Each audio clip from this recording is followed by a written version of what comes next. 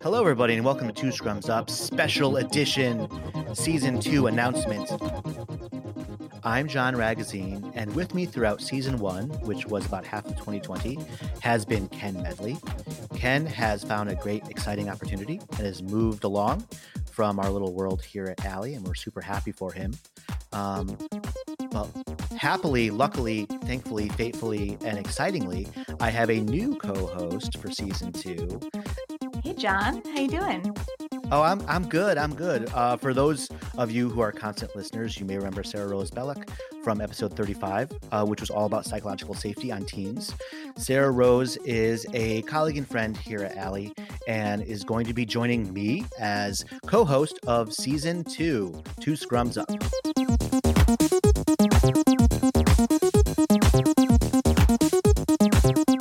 Yeah, when we started the show, we didn't have seasons planned. We didn't have an episode arc planned, really. It was just a list of things we wanted to talk about, and some things had order and made sense to talk about in sort of like in a row, and other things were like, this is really exciting. Let's talk about this right now. We wanted to be as agile as possible with it. That being said, we've decided to retroactively designate the first 35 episodes, which are all recorded in 2020, as Season 1. 35 episodes. 35 episodes, exactly. If the episodes were years, the show could run for president. So think about that. It should be. Yeah, exactly. That would be awful to be like a podcast for president.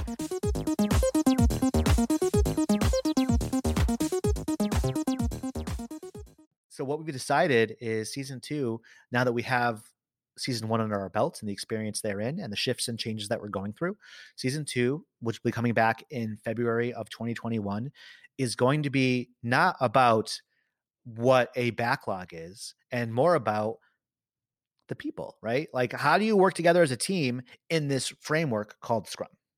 And my hope is that one of my big hopes of Season 2 also is that listeners walk away with real actionable steps for integrating aspects of our conversation and the skills and the ideas that we're talking about, real actionable steps to integrate it into their teams and to apply it immediately. So big takeaways, big tools to add to their toolkit of Scrum, of building really successful teams. When we were talking about Season 2 and coming off of the psychological safety episode, Sarah Rose, that you led Ken and I through, what really became clear is that there was so much there to talk about. And so many challenges of Scrum is not like getting people to understand that planning is when you plan a sprint, but it's more so about like, how do people work together and how do different people work together in different ways, in different contexts. I really honed in on that idea of like the development team, the Scrum team. It's not a role. It's made up of people.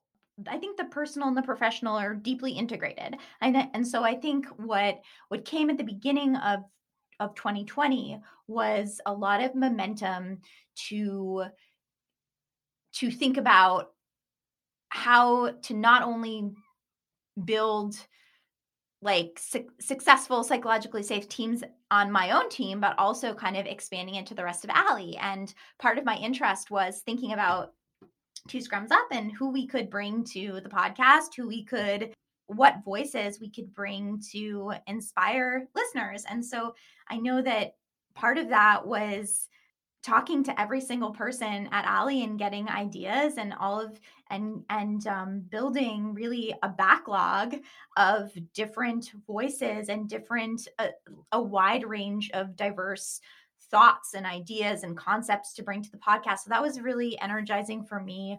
Also, doing a huge amount of rethinking about how our company was going to be a part of the conversation in our industry about race, about gender, about equity as a whole, and as thought leaders in our industry. So a lot of companies were rethinking their values, and I don't think that Alley was unique in rethinking our values, but that was very energizing to me to be a part of a bigger conversation that was going on in the world.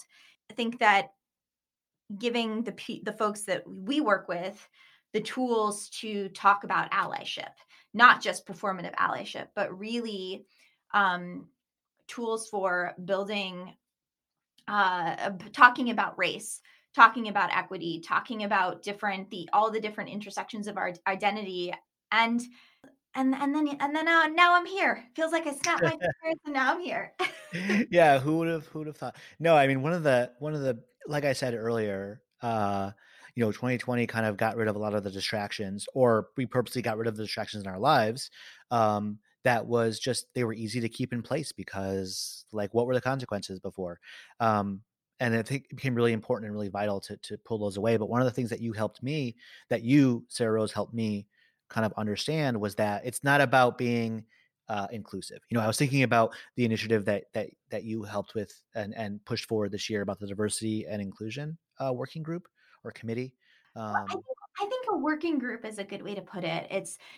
If we think about like diversity, equity, inclusion as part of what should be steeped into all of our practices, and then we have a group that is really focused on creating more systems that are like infused into all of the other things we do. So I think a working group is a good way to put it.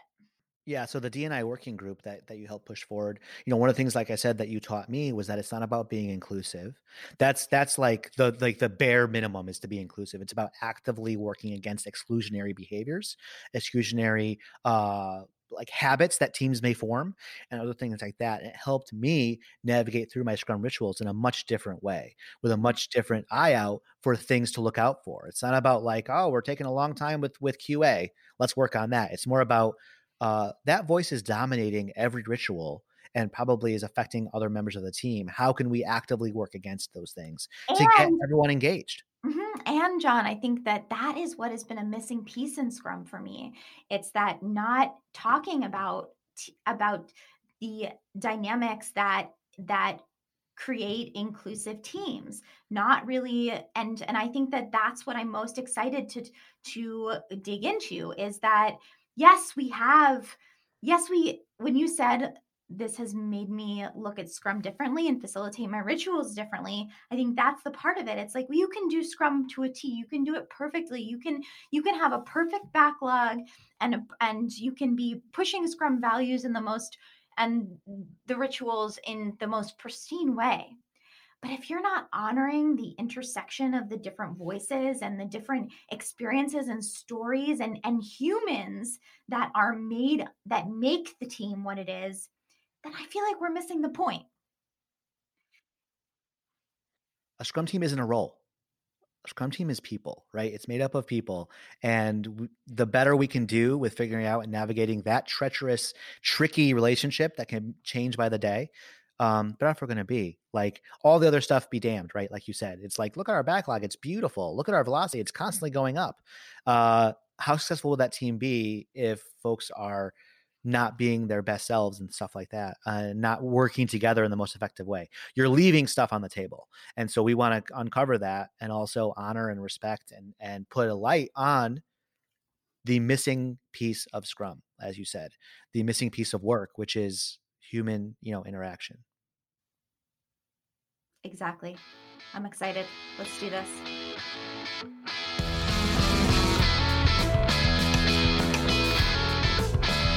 Thank you, Sarah Rose, for your time. I'm really excited.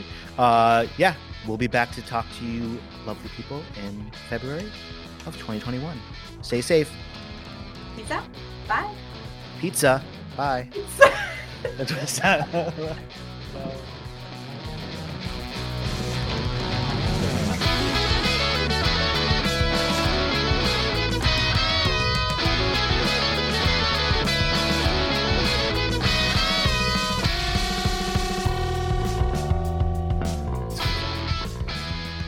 Hello and welcome to Two Scrums Up, a show about how, what did we say? I forget it. Yeah, I was like all excited about it.